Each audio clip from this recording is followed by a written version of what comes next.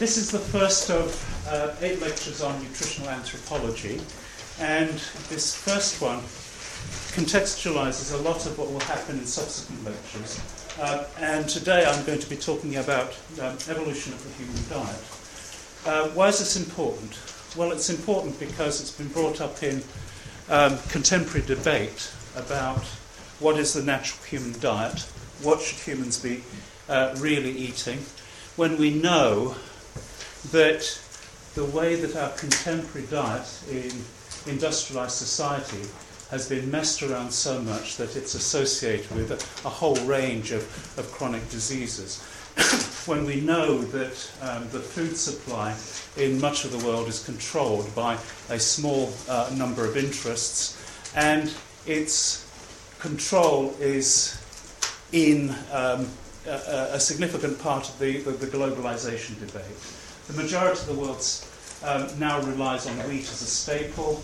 It's become ever more so as the control of the food chain is increasingly among the big agri-producers, and the extent to which the United States food and agriculture policy dominates the rest of the world's food system is also something that is being debated. There is also a significant literature about the so-called Stone Age diet. If we all return to the diet we're supposed to be consuming, which is the paleo diet, if you will, then we should all revert to lower levels of chronic disease, and we should all be a lot healthier. So there are a number of articles, publications, newspaper articles about the Stone Age diet, that we should be eating more nuts and berries, if we will. We should be eating much less refined carbohydrate. A lot of this stuff is just good common sense, but it brings into question, a number of people have brought into question the idea that we shouldn't be eating so much refined carbohydrate. If, for example, you were to look at the food pyramid for the UK or the United States, you would find carbohydrate foods being the predominating part of the diet. That is, the chunk of the bottom of the pyramid is carbohydrates. Now, that is not necessarily science. A lot of that is politics, because these are the foods that are produced by these countries. And if you say the Stone Age diet actually contained very little carbohydrate, it would call into question majority food systems on the planet. But that debate is going on, so it's a very contemporary one. But it's hugely problematic. It's problematic because defining what the paleo diet is, what the natural human diet is, can be anything you want it to be. How far back do we need to go? Do we need to go back as far as the Stone Age? The Stone Age nominally is when humans were using stone tools and were already shaping the environment through the use of early technologies. So is it to around 12,000 years and back before that? That is before the transition to agriculture. Is it to the time when humans, in evolutionary terms, diverged from chimpanzees? And that would take us back 6 million years. If we take ourselves back 6 million years, then we should be naturally fruit eaters. If we take ourselves back to the Stone Age, then we might be more naturally meat eaters. If we take ourselves back to Australopithecines, these are hominins post-chimpanzee divergence around 4 million years ago, then we'd be broadly vegetarian with some meat. If we take ourselves back 2 million years to Homo erectus, then we'd be large-scale meat-eating people, possibly. Although that itself has been contested, particularly by Richard Wrangham at Harvard University. What we do know is that what we eat now, what is served up on the supermarket shelf, is not what we evolved to eat. We did not evolve to eat potato chips, fizzy drinks. I'm struggling here. All kinds of processed foods. Many of which didn't even exist 50 years ago. So where did it all go wrong? Did it all go wrong at the origins of agriculture? Well, the origins of agriculture. Agriculture was a clear technological response to a major problem, which is feeding growing populations. It was successful in one way but unsuccessful in others, and I'll go on to talk about this in subsequent lectures. Did it all go wrong with industrialization? When industry happens, then people need to live in larger population densities. They are taken out of food production, so people are no longer individually in control of their food production and their food supply. And then you start to rely on specialist producers. At the time of industrialization, there was also, in places like the UK and the US, they were part of global structures. In the UK, for example, there is a traditional northern dish called called rice pudding. Okay? That's rice, it's sugar, it's milk, and it's seen as very traditional. Rice does not grow in the UK. Sugar became a major component in the British diet only with the early globalization of the 17th century. And yes, we've always had milk, but the combination of those three things was actually imported from India, and it's become traditionally British. It's not British at all. It's actually a global food. But these things become indigenized in different parts of the world and become traditional. But that particular example illustrates that globalization of food was already in place in the 18th century. What we now think about globalization as being is the tearing down of trade barriers all over the world, whereby, for example, Mexico can have its own food system threatened by global forces because of the trade agreements it makes between the United States and Canada, for example. So we have all kinds of problems with deciding what is natural. Well, I'm going to take a step back from this, having introduced the issue, and take this in several parts and try to deconstruct it. First of all, the question: what is diet for? Take a straightforward biological approach, and we can say, well, it's for survivorship. You know, people think more about food than about sex. I've heard it said that in any 50-minute talk, people listen for about the first 20 minutes, then most people switch off and other people's minds turn to sex. Well, with that third group, I hope you enjoy yourself across this talk. But otherwise, food and sex are biologically the most fundamental things in any species' life, however that sex might take place. We can deconstruct that into ideas of population adaptability. We all need to eat. We wouldn't be here if we didn't have some kind of adaptation to our diet. What we eat allows us to grow, it allows us to maintain our bodies, it allows us to reproduce, and it allows us to produce. However that production happens, whether it's physically by growing things, or hunting things, or gathering things, or by trading our time for some symbolic unit that allows us to trade that for food. That is money, usually. So we have the idea of a diet that we may be adapted to. But there are all kinds of examples of maladaptation in the human diet. Can I just ask you to put up your hands if you are lactose intolerant? Anyone? 1, 2, 3. 3 people lactose intolerant in a room of, I'm trying to guess here, maybe 40 or 50 people. That's a significant percentage. That's not far off what you would expect. Is there anybody who is gluten intolerant in this room? Anybody at all? Okay, nobody that's gluten intolerant. Those are the 2 most common food intolerances on the planet. If you consume significant amounts of milk and you're lactose intolerant, it will result in diarrhea. If you can picture yourself as a child in hunter-gatherer society, and at this seminal moment, somebody decides that milking a cow is a good thing, or milking any animal is a good thing, and they give you this milk and you consume it, but this simply does not agree with you. You have never consumed huge amounts of milk. Well, as a young child, what's most likely to happen is you're not going to get rushed to casualty and somebody's going to identify your lactose intolerance. You're going to get diarrhea, severe diarrhea. What goes with that severe diarrhea is usually death if it can't be sorted out, if you carry on with that process.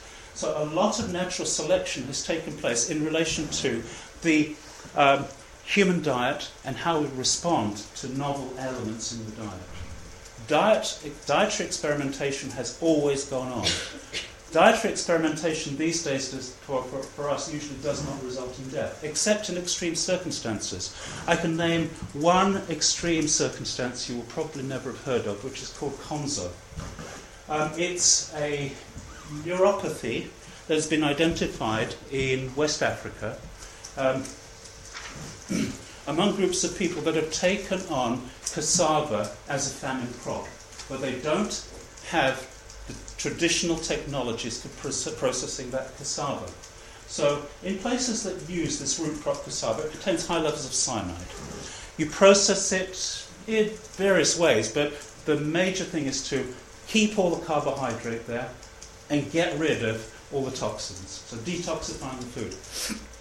In places where cassava has been adopted recently as a famine crop, people haven't necessarily processed it particularly well. In the rush to get dietary calories, people have crimped and have cut corners in the processing, and so neuropathies have emerged that were really strange and difficult to understand, except when they got a nutritional anthropologist involved and identified the issue as being a new subsistence crop, which was meant to be insurance against food insecurity, but not adopting the full technologies resulted in new medical problems. And that was only in the 1990s. So this is a fairly recent one. We are constantly adapting to our diet, and it hasn't changed. Now I'm going to take the rest of this talk in three parts. Nutritional requirements and nutritional adaptation. We take the idea of nutritional requirements for granted. We take as gospel the governmental recommendations for what we should be eating. How much energy, how much protein, how much of the different fats, how much of the different fatty acids, of the vitamins and other micronutrients. But the story about nutritional requirements is one that continues to be updated as the science improves, but also the idea of nutritional adaptation crept into the picture in the 1980s, when ideas about ideal body size and ideal nutrition started to be replaced with a much more messy reality, which was that in some places people had much smaller body size and the food production systems could not cope with generating adequate levels of those nutrients. There is one nutrient for which there is no nutritional requirement, and that is omega-3 fatty acids. In some places they give it, in other places they don't. But if you were to ask every person in the People's Republic of China and every person in the state of India to obtain their nutritional requirement for omega-3 fatty acids, the most common source of omega-3s on the planet is fish. We are currently depleting the global fish supply. You may be the last generation, unless things change, and I hope they do, to eat wild fish. If everybody in China and everybody in India were to meet their omega-3 requirements, then you would soon deplete the world's fish resources. There simply isn't enough natural omega-3 on the planet to meet requirements. So you have requirements that hit straight into ecological realities. Okay, then I'm going to go into life history and nutrition, and then diet and nutritional ecology. Okay, what are nutritional requirements? We know that we need different nutrients. Since the last 100 years or so, we know that we need vitamins, we know that we need minerals, and there's a growing list of what nutritional requirements are. You don't need to know, for the purposes of this course, exactly what does what, apart from some general principles. So if we need to maintain health and reproduce and be active and reduce the risk of diet-related diseases, then we need to get a certain amount of different things. And these vary for different nutrients between individuals. So even if you have an average number, there is great biological variability for nutritional requirements. I could say that the physiological requirement for vitamin C, on average, is about 20 milligrams, more or less. The British requirements are set at 30 or above, and to account for biological variability. But within this room, there would be one individual whose requirement for vitamin C would be less than 10 milligrams, and somehow they would be getting by on pizza and beer as a diet and getting enough vitamin C from their beer to be able to avoid scurvy. And of course, nutritionists hate those people, but they're out there. There'll be other people in this room whose vitamin C requirement will be 40 or 50 milligrams, and for whom a diet of pizza and beer is going to lead to a very pallid complexion, very weakness, and eventually at some stage their teeth will fall out if they keep going long enough. That's just biochemical variability. Everybody has it. Nutritional requirements divide basically up into micro and macronutrients. Macronutrients are energy and protein. And protein can come from a whole range of foods. Energy can come from a whole range of food. Energy can come from animal foods, which are high in protein. Protein can interchange into energy if you consume too much of it. And in some circumstances, in some places where people don't get enough adequate energy, then sometimes protein can be used preferentially as energy within the body. So those two are sometimes interchangeable. That's why people talk about protein-energy malnutrition, acknowledging the relationship between the two things. Macronutrients, vitamins, A, B, C, D. We all know the alphabet. E, etc. Vitamins B divide up into a whole range of B1, 2, 3, 6, 12, and so on. Minerals are things that are found in the body: calcium, iron, phosphorus, magnesium, sodium, potassium, zinc, copper, selenium. All of these things have some kind of role in the body, whether it's structural in terms of bone tissue with calcium and phosphorus, or whether it is as a coenzyme in a number of physiological biochemical systems like zinc, copper, selenium, and so on. So we have a need for a lot of different things, but general principles are that nutritional requirements vary. The nutritional requirements that are set for India are lower than they're set for the UK or the United States. In the US, you will find that nutritional requirements are set higher because there is a sense, aspirational component built into nutritional requirements. You may not really know how much selenium you need in the body, but you'll set the requirement for it because you know it's found there and it must be doing something. Whereas in the UK, elsewhere, you wouldn't put a requirement on it because we don't really know what it does physiologically. How do nutritional requirements vary? They vary according to age, sex, according to level of physical activity, and according to state of health. All of these things are moving. So there's a life history component to nutritional requirements. Of course, a smaller body needs less nutrients, but per unit of body size, it may need more nutrients because there needs to be a growth component incorporated. It has been argued, and it's still not accommodated, that in places in the developing world where people are exposed to infectious disease constantly, there should be an additional nutritional component added for the stresses of infection, which they're not at the moment. Fever increases energy requirements because you're burning more energy. It raises protein requirements because you're generating high levels of acute phase proteins and other aspects of the immune system. And that additional requirement could be between 10 and 20% greater protein needs per day than the requirements stipulate. And those things are not accommodated. Also, some people absorb or utilize nutrients more efficiently than others, so will have lower than average nutritional requirements. It's not very easy, all of this, and it's been statisticalized.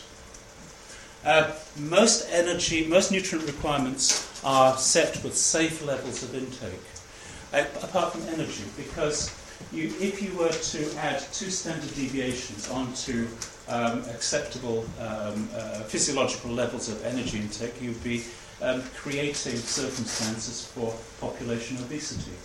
But what happens with most nutrients is the estimated average requirement is a physiological construct. That is, if you know actually how much people need, then that is that average. So in this room, for vitamin C requirements, for example, the average, the ERA, would be around 20 milligrams. Then you've got a lot of people down at the bottom, a number of people up at the top.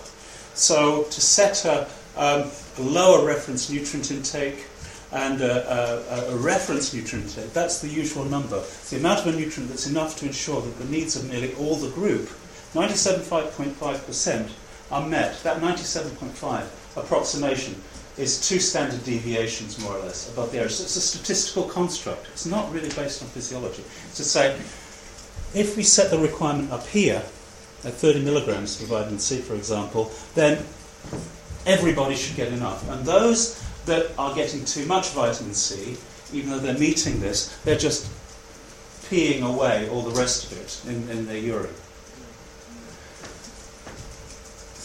There are other complexities. I mean, you can't pee away excess energy, and you can't pee away excess vitamin A.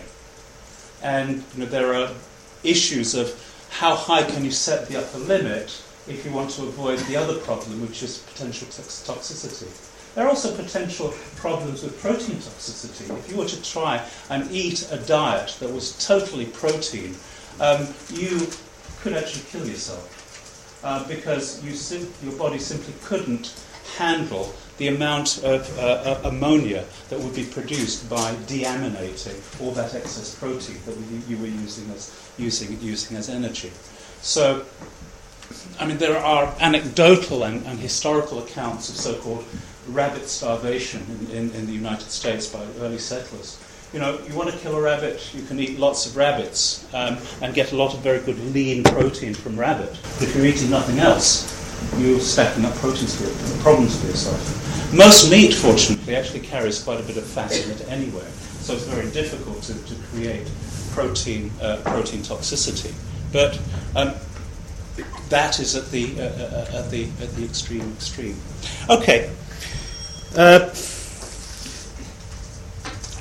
When did nutritional requirements evolve, and how did they evolve? All of this has to be framed within an evolutionary framework, because what is human about human nutritional adaptation? This is one particular evolutionary scenario. It's a taxonomy. There are many taxonomies, and human evolutionary scientists argue over the correct taxonomy according to particular evidence. That is less important than acknowledging the fact that we are Homo sapiens sapiens. We've got big brains, we've changed so much of our planet, we've changed so much of our diet, and what we eat now is not what archaic Homo sapiens would have eaten, say, 40,000 years ago. Homo erectus is reputatively the first big meat-eating hominin. So did we really become meat-eaters with Homo erectus? Australopithecines ate huge amounts of grain and animal products, plant products, and can we say that really we should be vegetarian or more vegetarian because we're truly Australopithecine? Or should we go back further? There are problems with this, because when we say we are evolved to consume a particular kind of diet, the desire for sweetness isn't a particularly human thing. It's not a particularly mammalian thing. Ants are attracted to sweet things. So if we put things in an evolutionary frame, we can't just bundle everything into an evolutionary past, because how that adaptation happened would have been different across different times in prehistory. What we have is a composite picture of nutritional adaptation that would be simultaneously of the generalized animal kingdom, of mammalian systems, of primate systems, of hominin systems, and it carries on to the present day. We have a composite picture which can't be just bundled into a Stone Age when everything happened, because that, there may have been an environment of evolutionary adaptiveness when many things happened, but many of our dietary preferences, our kind of archaic brain food preferences, go way beyond that. So what are the issues? If we look at macronutrients, what are the issues? Dietary energy, even just thinking about dietary energy, we get energy from sugar, we get energy from white bread these days, but we neglect something that's quite fundamental, that fibre, something that is good for bulking out our feces and making sure we don't get colon cancer, it lowers our cholesterol level and all that sort of thing. But if we look at chimpanzees, if we look at other primate species, then they would be using fibre as a source of energy. They are able to do a much higher level of large gut fermentation that will bring fibre, make fibre digestible and release its energy for general consumption. Humans have lost that ability. Now, at some stage in human evolution, the change in gut morphology would have lost that particular... hominins would have lost that particular adaptation. Maintenance metabolism. This is lowest in the tropic, highest in the Arctic. This is among contemporary populations.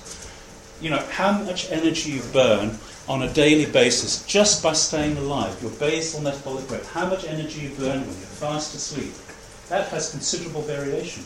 You go to India, then that basal metabolism can be 10 to 15% lower than it is among Europeans. If you go to Arctic populations, and it's about the same number in the other direction. If you take a European, as one European did in the 1930s, took a boat to India, and then all the way to Melbourne, Australia, and measured his basal metabolic rate every few days. I guess he was bored on the boat, he had to do something. But what he found, that his basal metabolic rate dropped as he got to the tropics, and went up again as he got to Melbourne, Australia in winter. So we're all able to have an adaptive metabolic rate. Who is a pathological fitness enthusiast? At least one. 2. Any more? 3? More? Okay, what's this good news? If you perform at least 2 hours of intensive physical activity a day, then your basal metabolism goes up. And it can go up for the next 24 hours. If you're doing this on a daily basis, you're actually burning energy for free, which is good in this environment of plentiful food. If you are one of these crazy masochistic people who likes to throw themselves into ice-cold water in winter, if you have a Scandinavian orientation, for example, Northern European. I have a friend who's a winter swimmer in Germany, and I ask him what the appropriate temperature is, and he says, when the water is just a little bit crackly, that means there's just a millimetre of ice on it. That's perfect for him. He hasn't had a heart attack yet, but after throwing himself into cold water for 20 minutes, he is burning energy for the rest of the day. His metabolic rate goes up. So there are ways in which humans manipulate their basal metabolic rate. Now, we separate ourselves from the physical environment to a huge extent. This room is simply too hot for this time of year, and it's not necessarily so good for us. It means that we have basal metabolic rate that isn't actually doing much in terms of adjusting to the environment, but it's out there, and it's something that we all have. Energy. There's also ease of overeating. Everybody can do it. But you can make a sheep overeat. I have a colleague at the Rout Research Institute in Aberdeen who prides himself on his ability to overfeed sheep to an incredible extent. It shouldn't be allowed. But he does. Sheep can overeat. You give chocolate bars and cheese to rats, and they will, ad libitum, as much as they want, and they will eat and eat and eat until they become severely obese. It's not a human thing. Overeating is adaptive.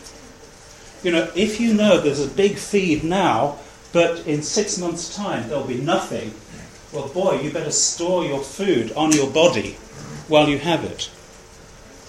We have colour and taste as digestibility cues. We respond to certain colours. Food is attractive if it's, red or orange or yellow in particular.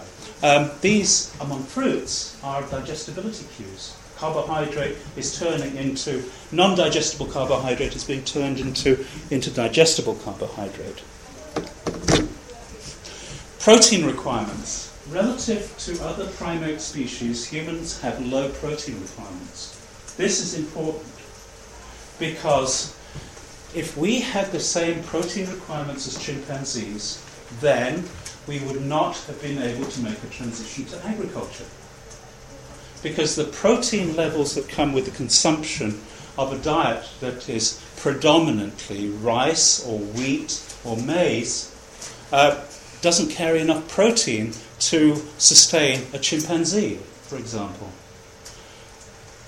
So having low protein requirements is actually something that was permissive of major transformation in the hominins and in Homo sapiens.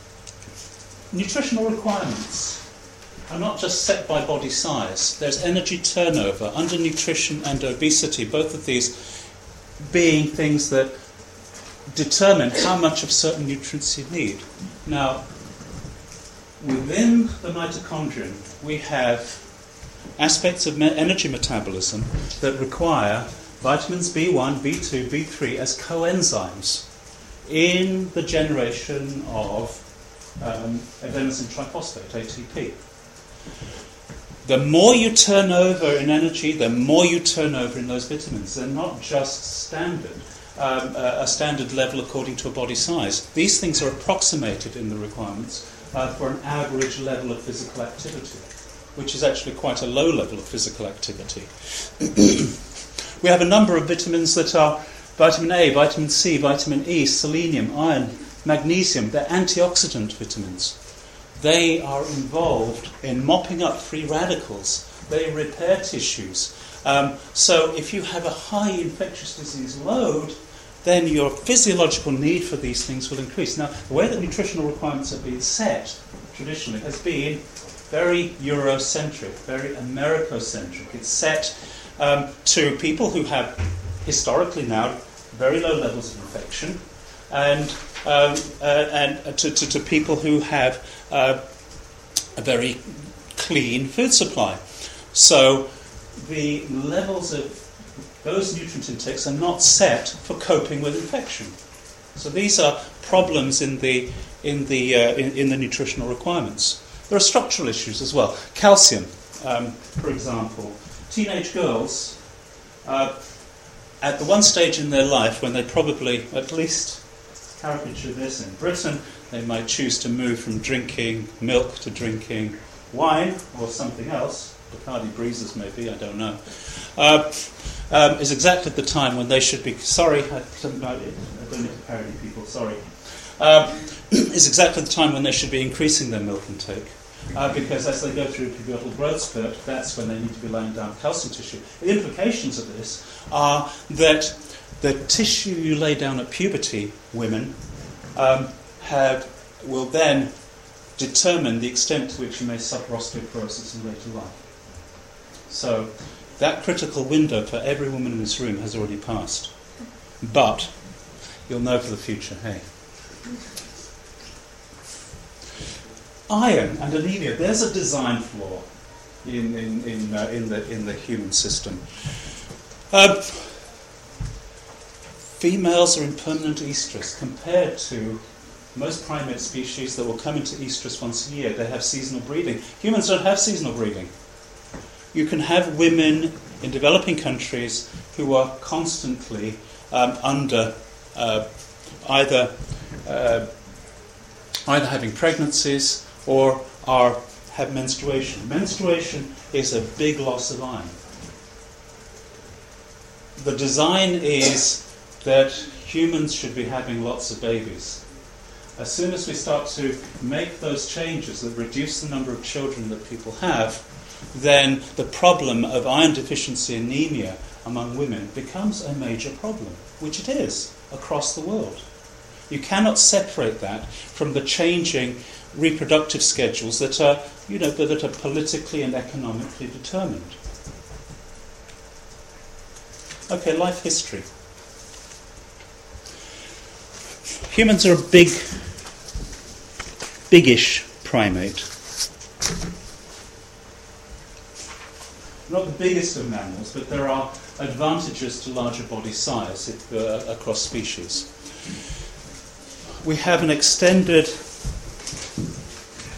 growth curve. Okay, this represents time from 0 to 20 years, and this is just the rate of growth. So, in infancy, humans are growing very, very quickly, high growth rate. But by the time we get to 1 year of age, we're growing extremely slowly.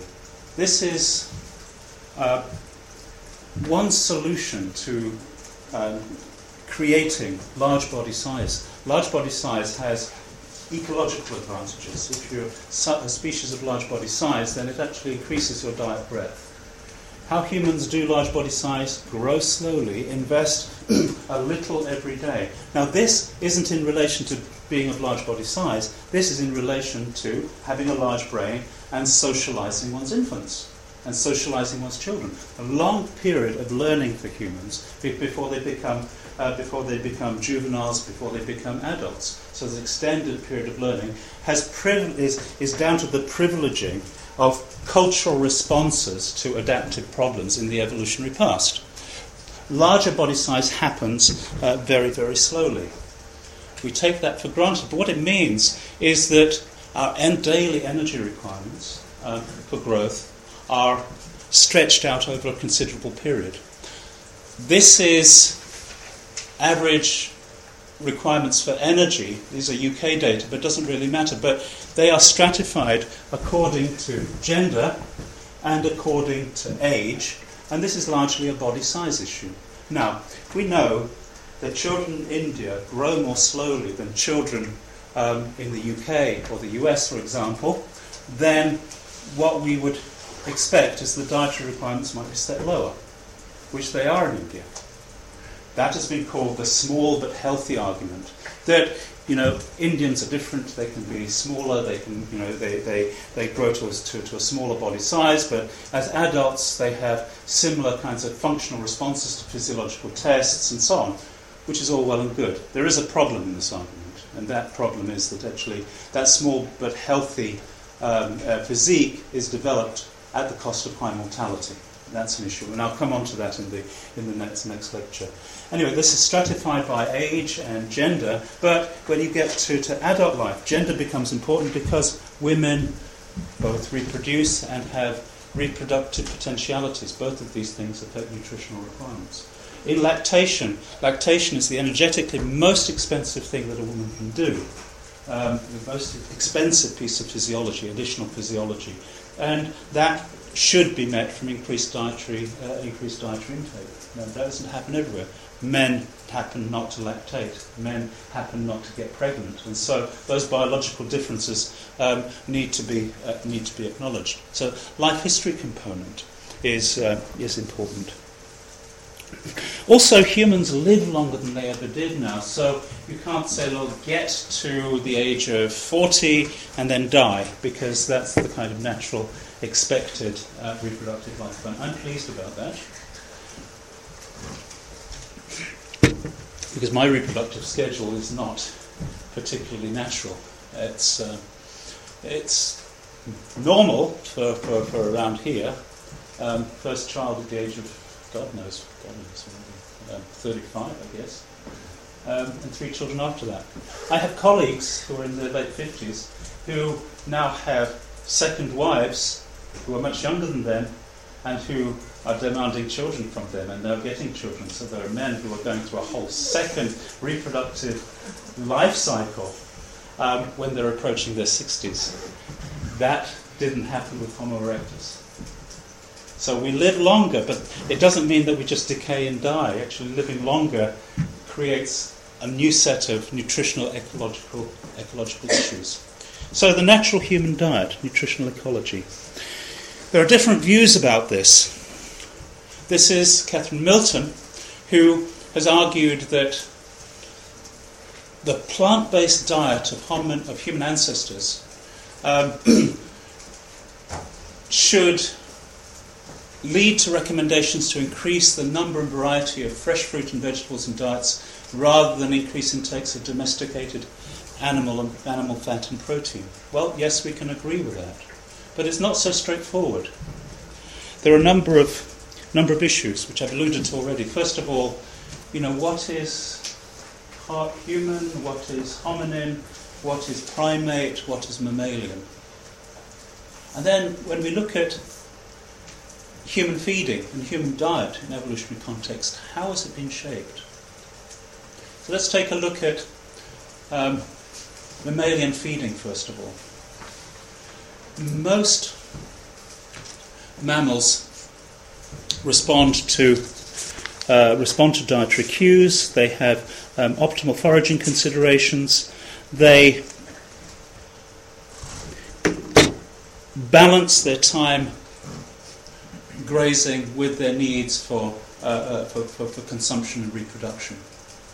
With respect to comparative primatology, body size constraints will largely determine whether an animal is likely to be a fruit eater, a leaf eater, or an animal eater, insect eater.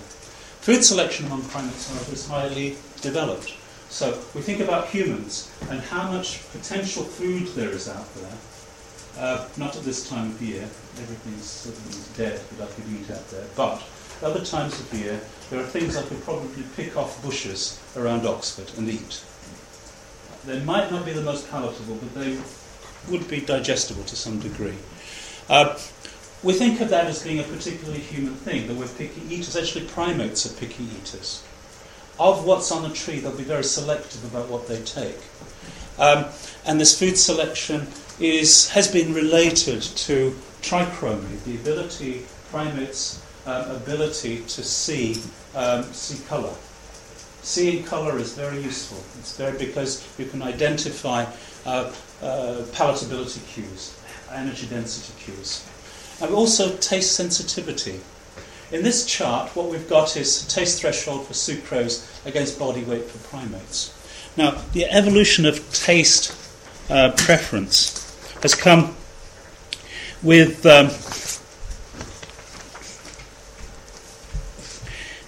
larger species with lower, those with lower sweet sensitivity are able to have a larger diet breadth. Larger diet breadth then creates evolutionary advantages, which will then allow for differential selection of those with lower sweetness sensitivity. That is, if you can taste sweetness, even the tiniest amount of sweetness in something out there, then you're more likely to eat it than if you can't. And if you have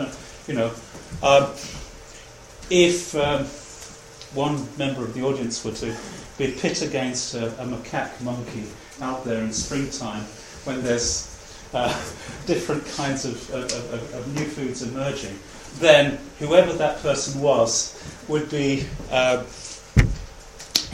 an advantage because they have much lower taste sensitivity at larger body size. Find more things palatable, could eat many more things out there because you had a lower taste sensitivity. This is where humans sit. We're kind of in the same place as chimpanzees. Gorillas are down here.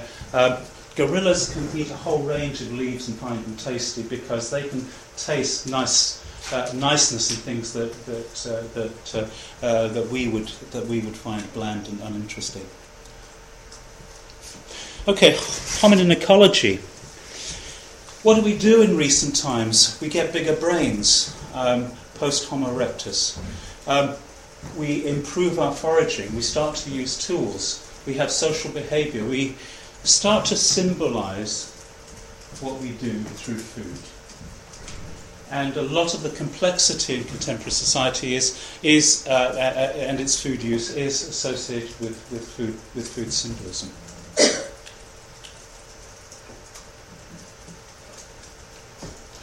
In brief, the way to intensification of the human diet is something like this.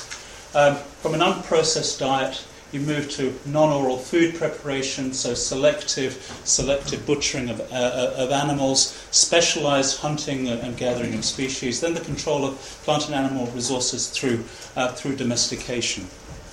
Driven by ecological stresses. Now, the conventional human evolutionary narrative is an out-of-Africa story with the emergence of Homo erectus, maybe around 1.82 million years ago.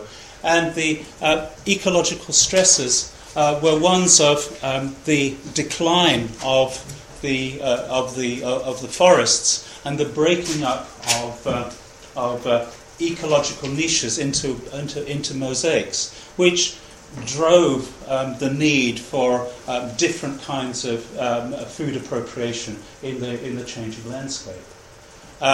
So, being able to use the ground for locomotion as opposed to staying just in trees would allow, a broader resource niche, for example.